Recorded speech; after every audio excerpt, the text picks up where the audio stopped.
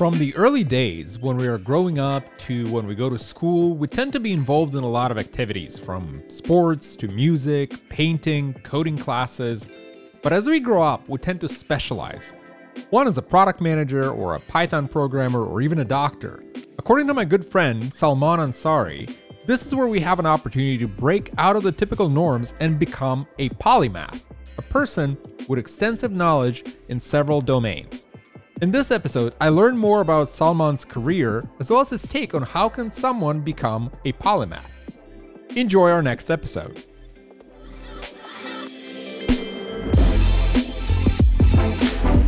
Hello folks, welcome to The Work Item. I am super jazzed about our guest today, Salman Ansari. Welcome to the show.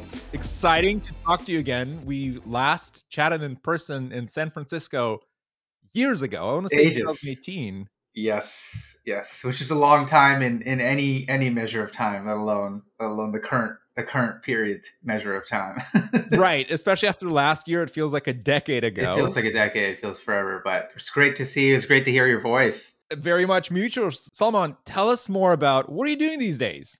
Sure. So I've kind of come upon this, I guess you could call it like mixed bag of different kinds of work. My background is in tech and engineering and working in startups for a long time. And I kind of wanted to get into a place where I can still do some of the things that I've been doing for a long time, working on engineering and working with startups, but also give myself some space to do creative projects. So right now I actually work part-time a few days a week on with this one of my friends. It's an AI startup called Unsupervised.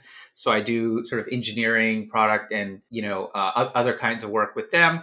And the rest of my time, basically, I spend kind of doing miscellaneous creative projects. So that's actually been really fun. It started out kind of with a newsletter and some writing, and that led to some drawing and some comics and animation, and now I'm actually working on writing a book of short stories, fables, which was something that just kind of came up along the way. So yeah, each week is kind of really different. I mean, there's some parts that are pretty constant, but it's a fun, interesting, challenging sort of mix because defining your own work is also difficult, and getting the motivation to and feeling good about myself in terms of, am I doing enough, or what am I doing, am I working on the right things? But yeah, those are kind of the things that I spend a lot of time, and to be honest, a lot of conversations, talking with people is probably one of the ways that a lot of my ideas move forward. Conversations like these are great for many reasons, and I consider them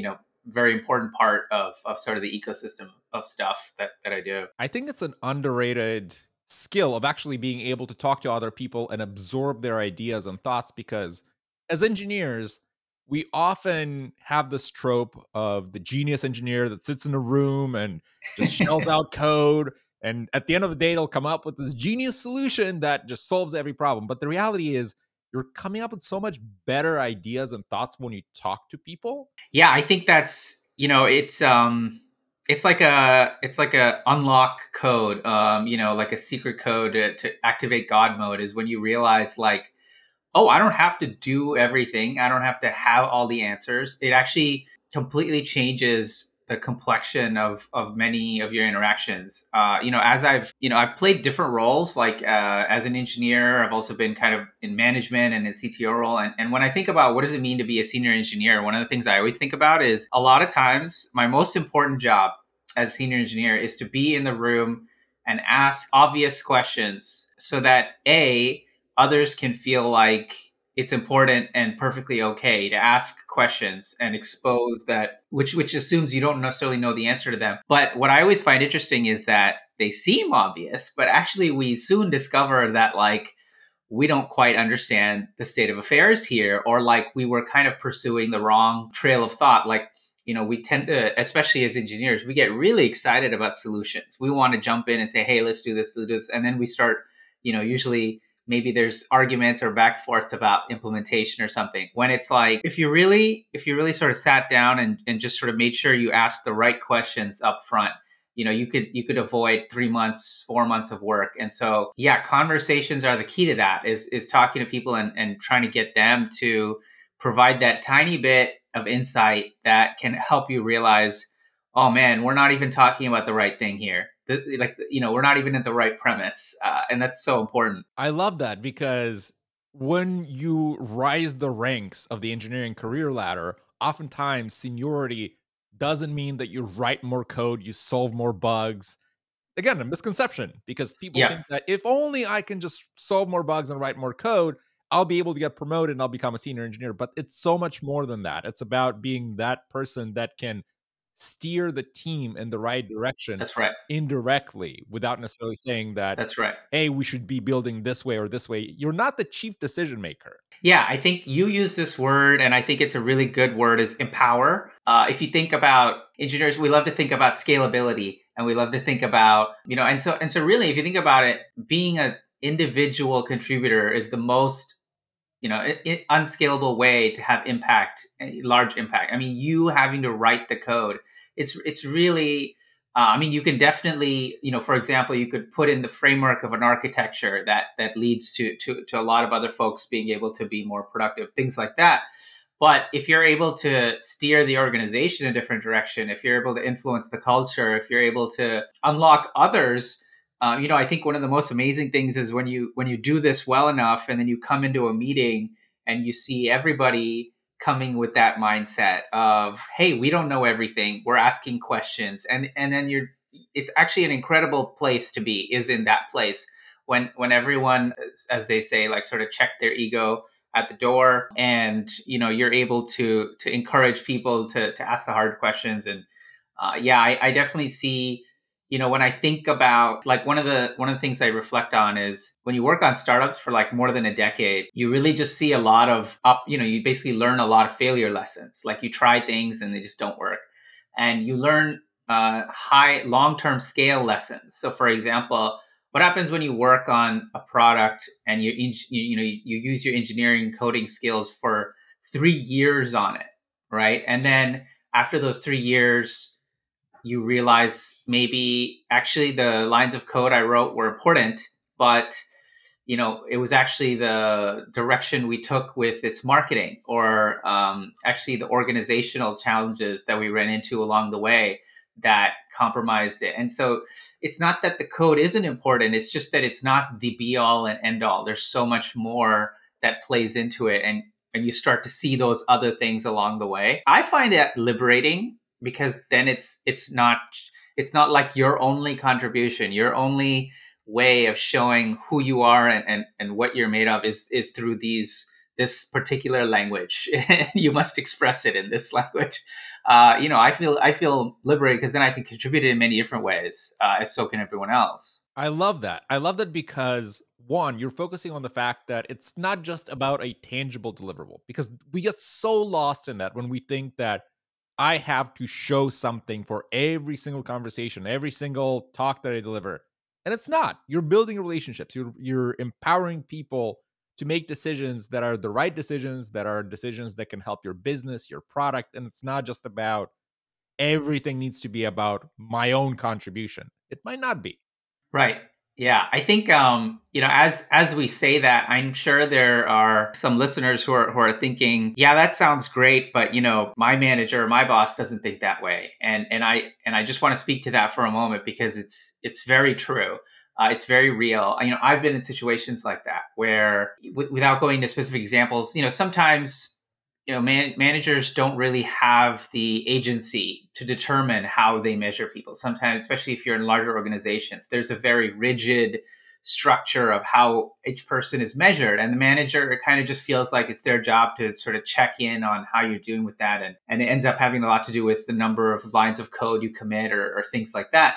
And so, I think it's important to be cognizant that sometimes we may be growing as individuals. We may be learning the skills of multifaceted contributions, but they're just not appreciated by our management, or even our peers. I've been in that situation, and it really is tough. But later, when I was in a situation where it was appreciated, I had experience doing that. So it's kind of like this trade off of, like, am I going to grow me, or am I going to rigidly ensure that I meet the criteria of the specific position that I'm in. You kind of want to play a balance if you can. I always feel like it shouldn't be the only criteria that you take into, because it's your career. No one's going to look out for you and tell you exactly what you need to do. I mean, some people will if you find a good mentor, but I always feel like you got to look out for yourself. You've got to think about how you're going to grow, what skills are you going to present. And yeah, I just wanted to mention that because it is hard, but it's important, and it grows you as a person, and that can help a lot in the long term. I want to know your thoughts on this idea, especially for folks early in their career that are listening to the show, Hmm. where when you're just starting out, you have no authority, you have no experience. It's very hard to push and say, you know what? I want to do things the way I want or the way Right. I expect is the right thing. Is it worth, as kind of in a very, I want to say like brutal way of putting it, of just like sucking it up, dealing with it for X number of years and saying, you know what? While I'm growing my career, I'll do this. I know it's not ideal, but I'll do this anyway, and then as you grow in your career, push towards something that is more aligned with what you're trying to accomplish. Yes, I think so. I mean, I think that the main thing I would say is if we go back to those lessons we were talking about, there are times where, you could ask someone to, hey, I'm going to need you to play a lead role here on this project or on this product. And so that means, as you're writing code, put in pieces for the right architecture and things like that. And what you'll find is a lot of folks may have excellent intention and they're very, very intelligent thinkers. They just haven't seen, like how do you know what the right architecture is? I think there's kind of a couple of ways. The first one might be maybe you read some books. To be honest, I've never really sat and like read an architecture book. Like I've read them and skimmed them, and I'm like, yeah, I can sort of see how in some cases we did some of these principles, but at least I don't think most people learn from that. What most people learn from is they do it the wrong way in sort of small ways, and they start to notice this isn't quite working out, and then they abstract that into a better pattern, and so they need to do it the wrong way enough times. Is basically what I'm saying. And so if you're really really early in your career, you're not going to know. You're not going to know because you haven't had that personal experience, and you'll never have that much conviction about it. So that's a good place to defer to folks around you. But I think having awareness is important. So like you might be early in your career, but you might be in a tough position where you're surrounded by people who don't make decisions with much thoughtfulness, or make decisions sort of very erratically and very in a reactionary way. Oh, CEO is freaking out about this. We got to do that, and that's the only way decisions are made. In that scenario, you might have more maturity than your more senior peers. You might have, and so it's kind of like being in your body and being in that place of that person who is doing these, following along, like you said, taking it in stride, but having awareness and learning from each one and saying, well, for example, mentally, I think we probably should do this. I'm going to note, I'm going to pay attention, and I'm going to learn from this. So maybe in 1 year you see, you're like, yep, I had an instinct there. And that's awesome, actually, because I don't think there's anything more powerful than having your instinct, your intuition grow and be rewarded and kind of told like, okay, I should trust myself. Because I think that's one of the challenges, especially early in your career, is you don't know how to trust yourself yet. So yeah, I do think, like, for example, in the first years of my career, it took a long time before I started to really push more. Actually, that was probably the thing that took me the longest time. Yeah, I think that's an important skill to learn, and it doesn't come right away. You can't short circuit it.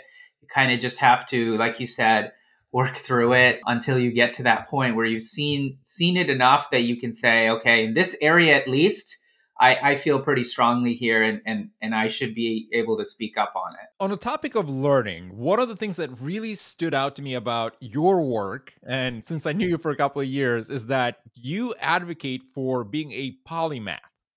And you had an essay on the subject that went viral. I saw it on Twitter and I saw it posted by a couple of people that were not you. And I was like, I know who wrote this. Tell us more about that. Tell us more. What does it mean to be a polymath?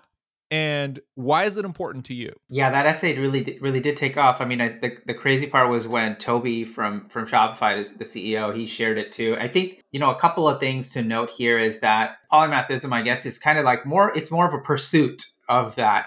You can't necessarily sort of wake up one day and say you're a polymath, but it's really the ideas that I resonate with of exploring multiple pursuits and doing so in an intentional way, not necessarily, not just sort of, there's some intention and thought behind it. And as a result of that, you basically get to extract different skills and mental models from each one, and then they can complement each other and mix together in really interesting ways. What's interesting is that a lot of folks that resonate with this resonate with the idea of, for example, achieving greater success. You could mix two things, and instead of being a jack of all trades that is just sort of not really good at anything, you could become like a superstar in this sort of remixed area. And that's certainly true. My motivation for this was a little bit less ambitious than that. It was really more that I would keep finding myself in situations where if I did something for years, I would just sort of start to get bored and I would want to do other things. And, I kept doing this. And I would do this with, I was an engineer and then I switched to manager and I switched to CTO, then I switched back to engineer. So there's role-based exploration. Then there was sort of industry-based exploration. Then there was sort of forms of creativity-based exploration. So I was writing code, but then I was writing and then I was drawing and so on. And for a long time, actually, I kind of just thought, well, I must be doing something wrong because nobody else seems to be doing this. And, some of my peers have now been, actually, I remember a specific scenario. So I had started my career doing web development, full stack development. And then I switched over to iOS development at one point. And I had been doing iOS development for maybe 3 years at one point, and I went to this iOS developers meetup. And, I looked around and I was just sort of trying to make some friends and meet people and all that kind of stuff. And I noticed that everyone around me had basically been, you call them like, Apple lifers, like as in, they had just been doing this their whole lives. And I realized like when I was in web development and I was doing Rails, I remember meeting people who had been doing Rails their whole life. And then when I was doing React, it's kind of similar there. And I was just like, how come, what's up? Like, what's going on? And so it was a sort of source of anxiety that led me to say, you know what, I am having fun exploring these different things. And then I started to look it up and I found a couple of resources on this. There's actually one book called The Polymath, which kind of just talks about it and defines what a polymath is and gives you some examples. To be honest, I had found stuff like this before where people talk about like Leonardo da Vinci or something. And, I think Leonardo da Vinci is amazing, obviously. He did so many different pursuits, but I never really resonated with it because I was like, I don't know, he was like in a different time. It was just a whole different world. That doesn't really apply to me. But I found a few more sort of, I guess you could call them like modern day examples of people who had been sort of mixing different things. And so that's what led me to write it, was just me sort of sharing my own story and trying to apply a narrative to it. I mean, I honestly didn't really think anyone would care about this post because it was really just like me talking about my experience doing this. But I think the reason that it resonated was that people do feel stuck. They do feel like they want to explore and they want some level of safety and sort of guidance to know it's okay to do. So that's kind of where the nuance comes in, where it's like people sometimes tell me, they're like, oh, well, because you're doing it, that must mean like it's great and we should all do it. And I kind of quickly point out like, well, you did read sort of the end of the post, right, where I basically talk about how it's hard. I mean, you switch and then you have to start, you have to, not from scratch necessarily, but that can be stressful. You constantly feel like you don't belong in that specific group, like I was saying. So there are a lot of challenges with it, but as a result, I get to embrace all parts of me, and I feel like I'm more authentically showing up in this world because I give these different sides of me a chance to flourish, and they reward me with energy and inspiration and creativity. And that's kind of the sort of mental approach that I'm taking to it, is just giving myself, all of myself, a chance to show up, seeing what happens, riding the wave and seeing where it takes me. It's a great way to look at things because, again, way too often we're overly specialized early on, especially the example that you brought up with engineers. I talk to so many people that say, I'm a Java engineer, I'm a Python engineer. And the more Right. you think about it, the more you realize that, hey, wait a second. Well, yes, you are a Python engineer because you're writing Python code right now. That makes sense. But realistically, you don't know if you're going to be writing Python code in 5 years or Yeah. 10 years or 15 years if you're thinking long term.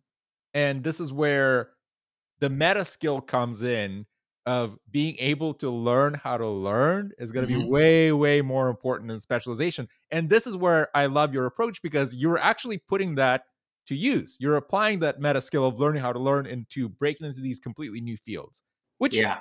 leads me to my next question. How does one become a polymath? What do I need to do? Because judging by my own experience, I do have a lot of interests that I want to explore and just kind Yeah. of do, the podcast. I want to get good at drawing. I'm learning Korean.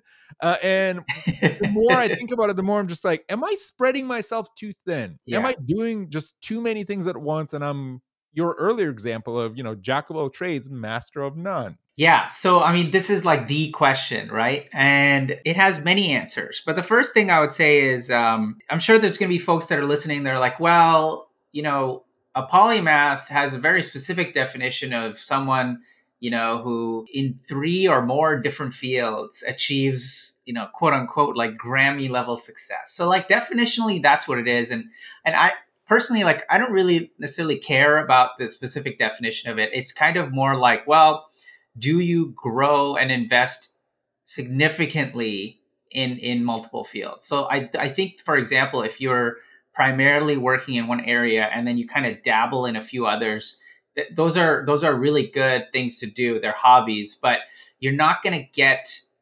benefits of intersection unless you really invest in them. So I'll give one specific example. Like, I can give a few of these, but one of them is after I was writing a lot, I started to continue drawing. And then I started to actually write blog posts with comics in them. And this is actually an excellent way to mix those two skills. That if you're just sort of okay, like you just started drawing, it can help, but you really do need to be able to pump out good drawings quickly to be able to complement the writing. And if the writing you just kind of like isn't very good, the illustration isn't going to save you. Like, being a really good artist isn't going to make the post great. It's really the connection between those two. And so you have to pursue each of those for long enough. So what I would say is the first thing is, okay, how do you pick what are the things to do? That's an important question. Like, what if you just, like you said, spread yourself too thin? I think that I will present an important caveat here, which is, I think, especially for folks early in their career, I believe, at least because I saw success with this path, I think you should have one foundational pursuit, is what I refer to it as. Like, for me, it was engineering. It could be really anything, but I think that really helps because it shows you what does it mean to go almost all the way, quote unquote, and really get far in one area. And that serves a lot of benefits. One, it shows you what the full distance looks like, because if you never go that far, you never actually understand what are the learnings you get down the line, not in year one, not in year two, but in year maybe 4 or 5. Secondly, it gives you a leg to stand on. So you can have one area that you can go and play around and pursue other things, and then you have that thing to come back to.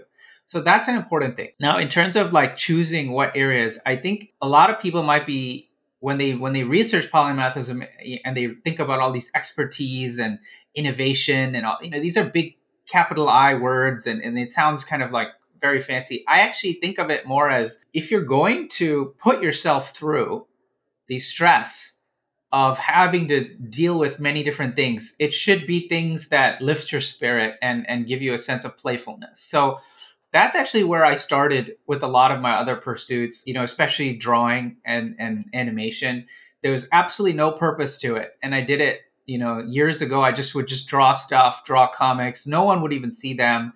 And now I'm like writing a book that uses illustrations, which the skills that I randomly putzed around with years ago are now showing up. So it's important to recognize you may not know the benefits of those random hobbies. And so it's still important to give yourself a chance to do that. Some people will be like, well, I've already been working on this second thing for like 6 months, and am I a polymath yet? Or whatever it is. It's like, don't worry about that. That's not the point. The point is like, are you having fun? Because if you genuinely are enjoying it and it really is giving you life, as they say, I think that's the source of really, really interesting work. And it doesn't mean that everything you enjoy has to turn into work. Like, we have to be careful with that. But I think that, like, if you really genuinely care about the thing, it'll show. It'll really show. And for those that are wondering, it's important also to note that the opposite is true. If you really don't care about something, deep in your heart, and you just force yourself to really work on it, and write something or put something out there, people can tell. That's the truth of it, is that they can see that this person, just there's something missing, even if they can't articulate it. And so I believe that personally. So if you don't believe that, then it's difficult to accept this point. But since I believe that as long as I truly am engaging in something with genuine interest and playfulness, then something cool is going to happen. And maybe it just means I play around and I put it down, or maybe it leads to something else, which leads to something else, which leads to something else. So it always starts kind of harmless. It always starts as like a little silly thing. And, people will always comment on it that way. So, for example, for a long time, I would have conversations with my fellow founder friends, and some of them would say stuff or ask me questions, and in a very nice way, but or polite way, would just kind of be like, well, all right, are you done with your whatever it is that you're doing? Like, when are you going to do your next startup? So I think that's I'm mentioning all these because I think they are challenges to overcome when you're giving yourself permission. So you mentioned a few of these other projects. I would say if you're feeling overwhelmed, that's a signal. You should feel free to cut it down and maybe have one primary thing and then a secondary thing that you're really focusing on. Actually, I was just writing about this last week, where I was thinking about versions of myself and how I've sort of changed and become a different person probably than I was, years ago, or even very recently. And one of the things I think about is we have these different axes of ourselves where we can pursue different areas and different skills and things like that. And so if you think about the axes as something you have to pursue all of them at all times, you're going to get overwhelmed. You're going to be like, who does that? That's insane. You're just going to burn out. And it's true. So instead, you can have your focus area choice for now. So for example, I called it, or think of it like a season. So it's now the season. For me, it's the season of short stories. And it means I'm really working on learning the craft of short story writing and illustrations that go with it. Yes, I enjoyed animation and other things like that. That season is on hold. Yes, I enjoyed, playing with some other, website technology. I was learning and playing with Next.js or what have you. That season is on hold, and we need to make these choices. And there's no right or wrong choice, but you have to recognize, like, how much are you capable of? What space are you in? We did just sort of go through a pandemic. So like, if the season is nothing, then that's fine too. Like, that's another thing. Sometimes I feel like probably this answer is rambling, but one thing I've noticed is people do say stuff like, hey, we're all working from home. You should be in your most productive point of your life creatively. You should be doing more than ever because you're at home and you have all the opportunity. And it's like, yeah, but also I'm home because we're like in a lockdown, because the world is going through a major crisis like we've never seen before. So it's okay for me to just do nothing and work on myself and grow and rest and heal. I think these are all important skills, because otherwise you quickly go into burnout. And that's where I'm like always flying close to the sun in this area. Like, depending on what week you talk to me, I may be like, yep, got a handle on it. I know I'm focused on this, and and then the other week I'll be like, oh, like it's too much, man. I don't know.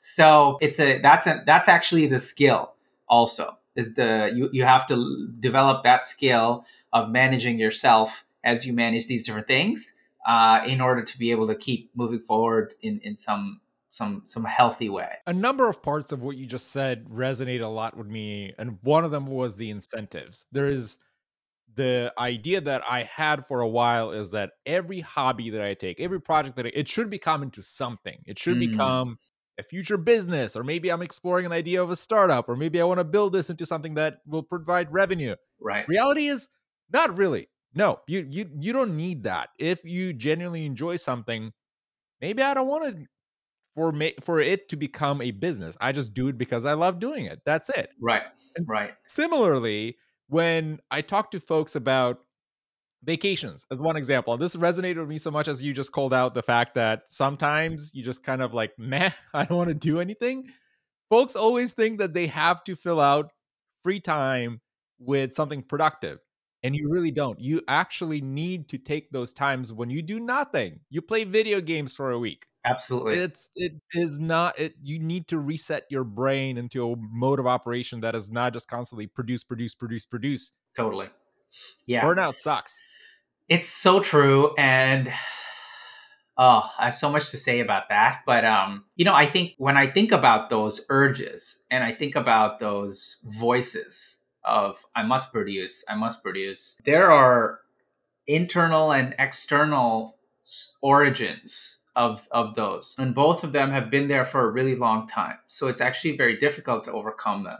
But for example, for me, the reason I had some level of startup success or whatever it is was because I was like this, and I am still. It's a big part of me is like, okay, what are we doing? What are we doing? What are we doing? Are we doing enough? Are we doing enough? Are we doing enough? And I mean, part of it is also societal influences. So, for example, like we, at least in the United States and in many other countries, you participate in sort of a capitalist structure where you are expected to produce. And so if you are not producing, then you're like, what am I? And it actually ties to identity. So, if you're not making something, then you're not, and you're not working, then who are you anyway? Are you even worth being here? Well, you don't need healthcare anymore, clearly, because you don't have a job. So, why do and these questions, they linger, and that's what forces us to have to reconcile these. And so it's actually quite difficult to just say, what if I did this because I liked it and I deserve to do things that I like? That's actually a difficult thing for a lot of folks, and myself included. I mean, to really just say I deserve to just sit around at times and just do not even like nothing, like just literally just give myself a minute to sort of absorb what's going on. And so that ends up being the trigger for how we view every single thing that we do. Like you said, like little projects, we think if it's not going to turn into a self driving, sustainable, profitable business, what kind of a side project is it? It's obviously worthless and a waste of time. And so we kind of have to, the way that I'd like to think about it is sort of flip the script on a lot of this stuff. So, newsletter is a good example for this. So, when I write my newsletter, I have a lot of peers that write newsletters, and they grow very quickly, and they have huge audiences, and they're monetizing them, and they're achieving great success with all of these techniques. And meanwhile, like, I'm actually not aiming to monetize my newsletter at all. It's kind of just there as this thing where I write it, and then I'd end up talking to people, really interesting people, about things that I wrote in it. And to me, that's very important. But that doesn't mean that, many times throughout the week, I will look at it and be like, am I doing enough with it? Is it achieving enough? What's the point of doing it? It's easy to forget these things. So I think the more voices we have that talk about this, which is why I try and talk about it as much as I can. I literally will say stuff like, I don't really care about growing it. If it grows, that's good. But if I really, really tell you the truth, I just like it when people talk to me about ideas that I shared, or they share their ideas in response. To me, that is a form of energy that then fuels the other stuff. So, that's what it always comes back to for me, is like, how do I get a system in place for myself that allows me to do things that give me energy. So playful things give me energy. Talking to inspirational, wonderful people gives me energy.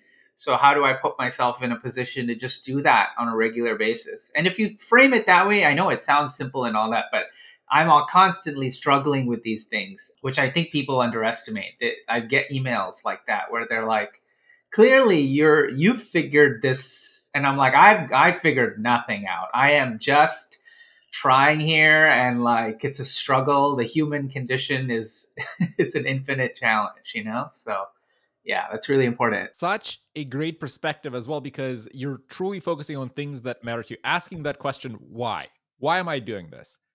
And if you're asking why and you're saying, well, because I want to get followers, okay, and then what?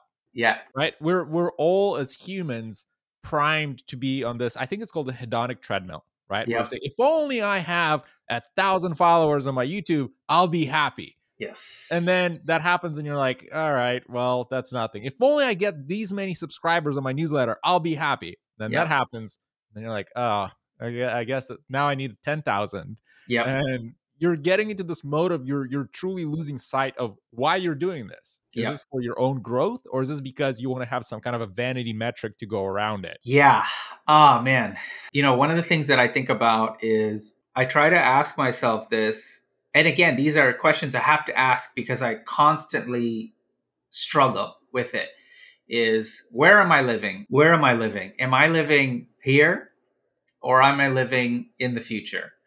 And it's a sort of silly premise, but like, what am I doing? I'm doing this for tomorrow. I'm doing this thing so I can have more subscribers, so I can grow this channel, so I can get more likes on this thing.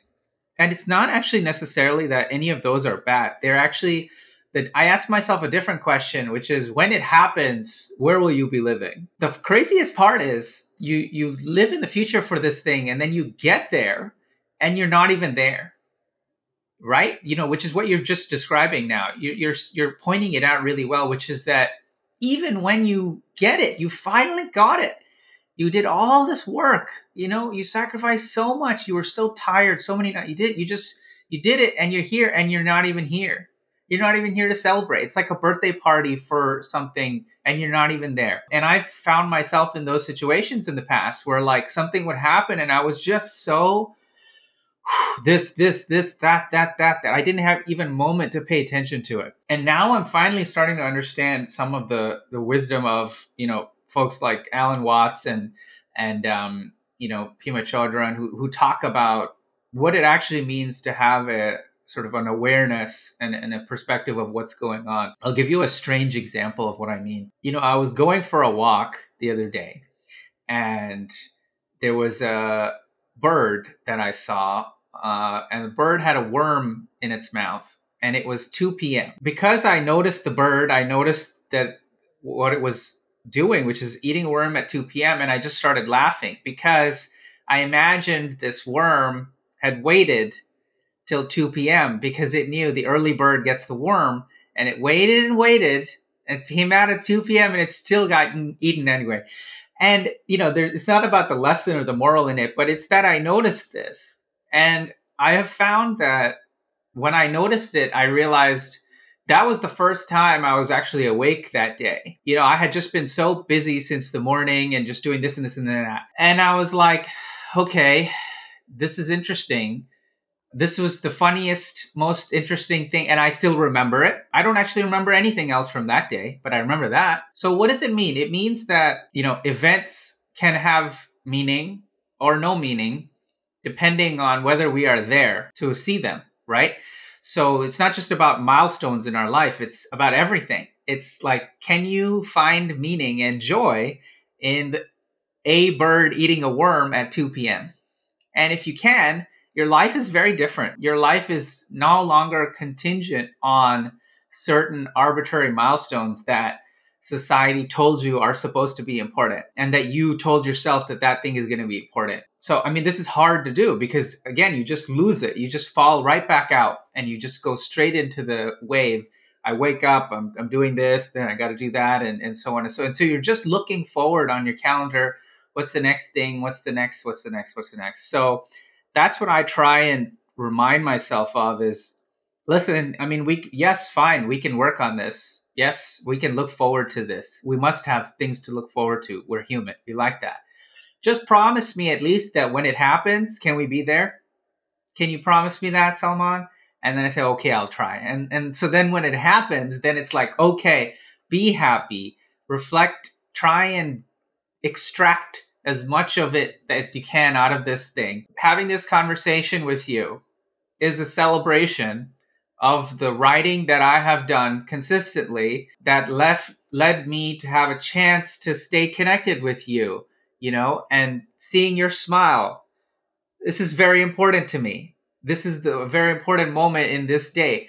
So I feel like if we figure out how to find meaning and elevate the meaning of these things, then we can start to put down the mantle and start to reduce the focus and the burden of these sort of other milestones and what meaning they need to have for us. It's truly about enjoying life because there's more to life than these vanity metrics that we establish for ourselves. And the Right. reality is, we are terrible at understanding what will actually matter in the future because we have this perfect image of, if Oh only I yeah. get the promotion, if only I move to the city, if only I have this car. And then, like you said, that happens and you realize that it actually didn't make as much of a difference as I thought it would. Right. And then it's disappointing because you felt that you created this perfect image that happiness is just around the corner. I'm going to put my life on pause because I just need to do these things, only to realize that actually this didn't matter at all. It's interesting. The way that you frame it makes me think, what you said was, we don't know really. We're actually quite bad at predicting. If we were to take the engineer framework, we're really bad at pointing this. We're just really bad at it. But if you think about why can't we predict that so effectively? The first thought that comes to mind is the person that makes the decision to commit to doing something for a year and the person that receives the accomplishment a year later is a different person. That person has gone through a lot of things and their priorities have changed. And so it's almost like you were looking back at I look back at the other Salman and be like, wow, you really cared about this, huh? Well, it's okay. I'm glad we did it. But now I know that, and you can look at it that way too. You can look at it as a learning and an appreciation of yourself. And, that's that thing I struggled with the most is they call it like self-compassion, self-kindness, self-love. And the reason I struggle with it is because I always started with those mantras. They kind of ask you to do those, like, I love myself and so on. And I was like, this just feels weird to say. I don't know. I don't really like it. But the way that I try to think about it instead is just, if you look at yourself as this past version, a different person who worked so hard, they really tried. They didn't know. They just didn't know. Don't blame them. They really tried. He really did. You know what? It's okay. I appreciate you. I appreciate you. And if we appreciated all the hard work of ourselves, I think we would be a little lighter on ourselves. I'm saying all this out loud, even as I fail to do it constantly. I'm constantly criticizing myself. But I like the way you framed it is that we're not going to know because it's a different person. They're going to be like, it's like someone at their desk. They're at the desk and then someone comes in and they're like, here you go.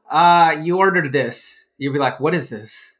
And you'll be like, oh, it's this thing you wanted desperately. There was nothing more than you wanted like 2 years ago. You're like, I don't even know what this is. And I don't care about this.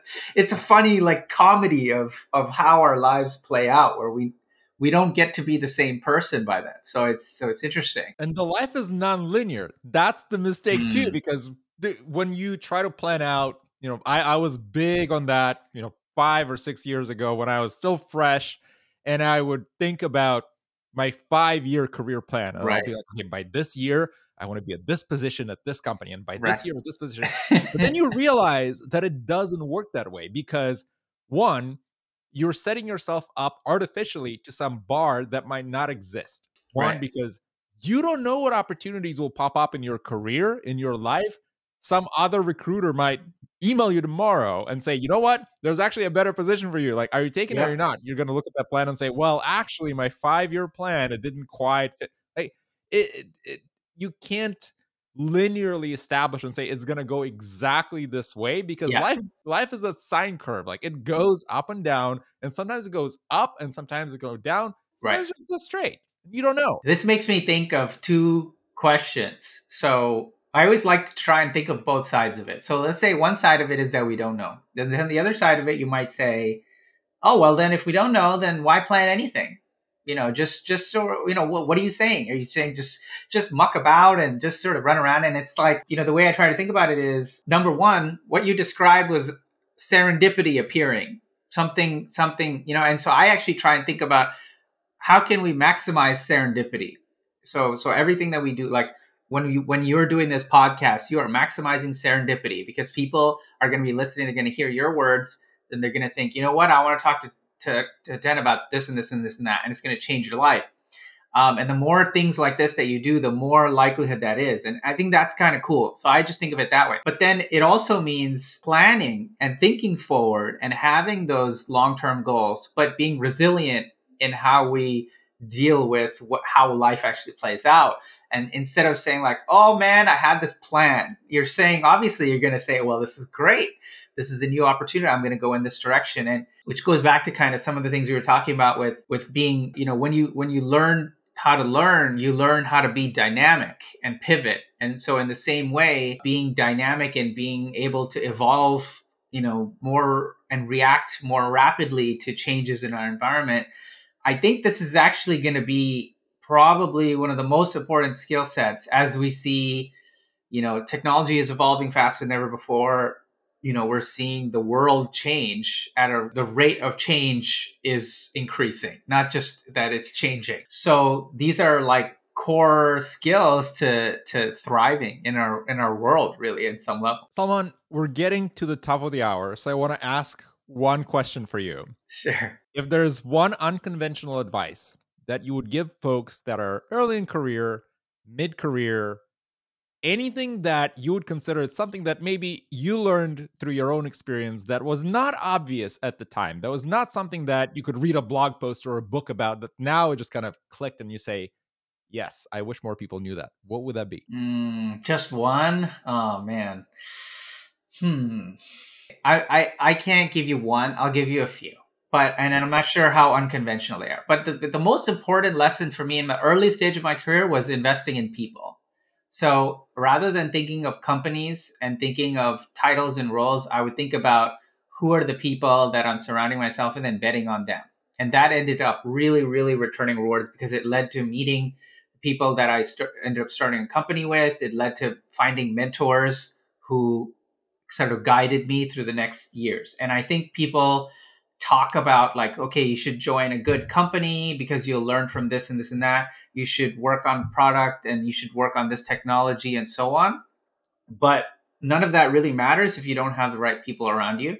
And I think we have a good instinct on this. I think people have a good instinct. So I didn't know much at early stage, but I did have this instinct about these people and I followed them and they were luckily I got lucky that they kind of brought it.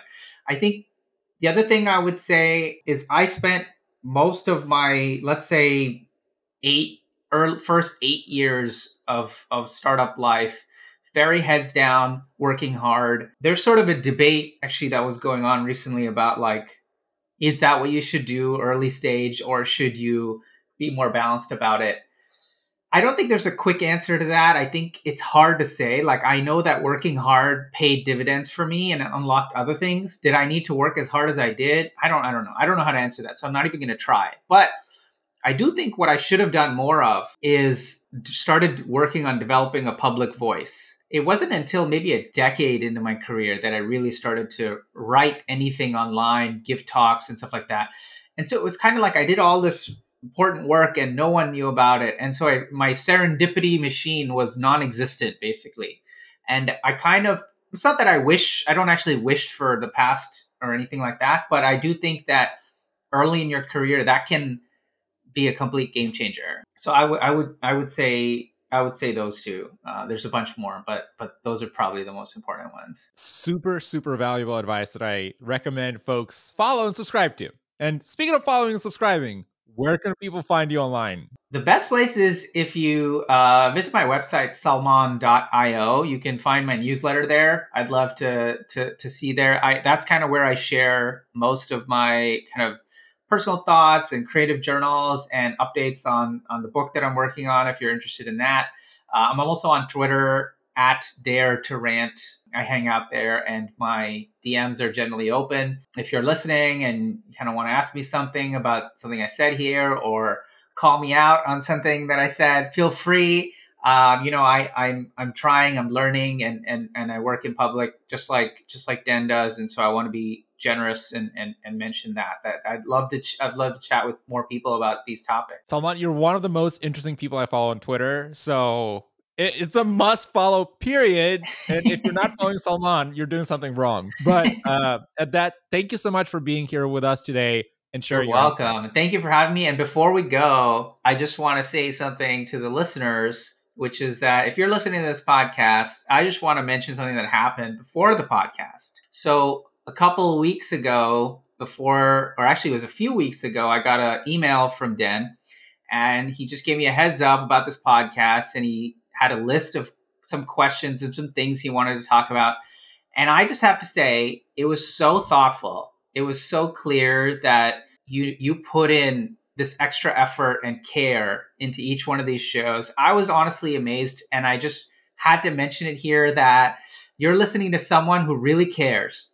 And for me, I'm not sure there's anything more beautiful on earth than just seeing someone who really cares about their craft and being able to see that energy come across. So I was delighted to be invited to the show and to be able to talk to you, but to participate in this way and see you just show up for others, I appreciate it. Your listeners appreciate it. So thank you for being you, and keep going, my friend. It's an honor to call you my friend. Thank you for the kind words. All right. Thanks for having me.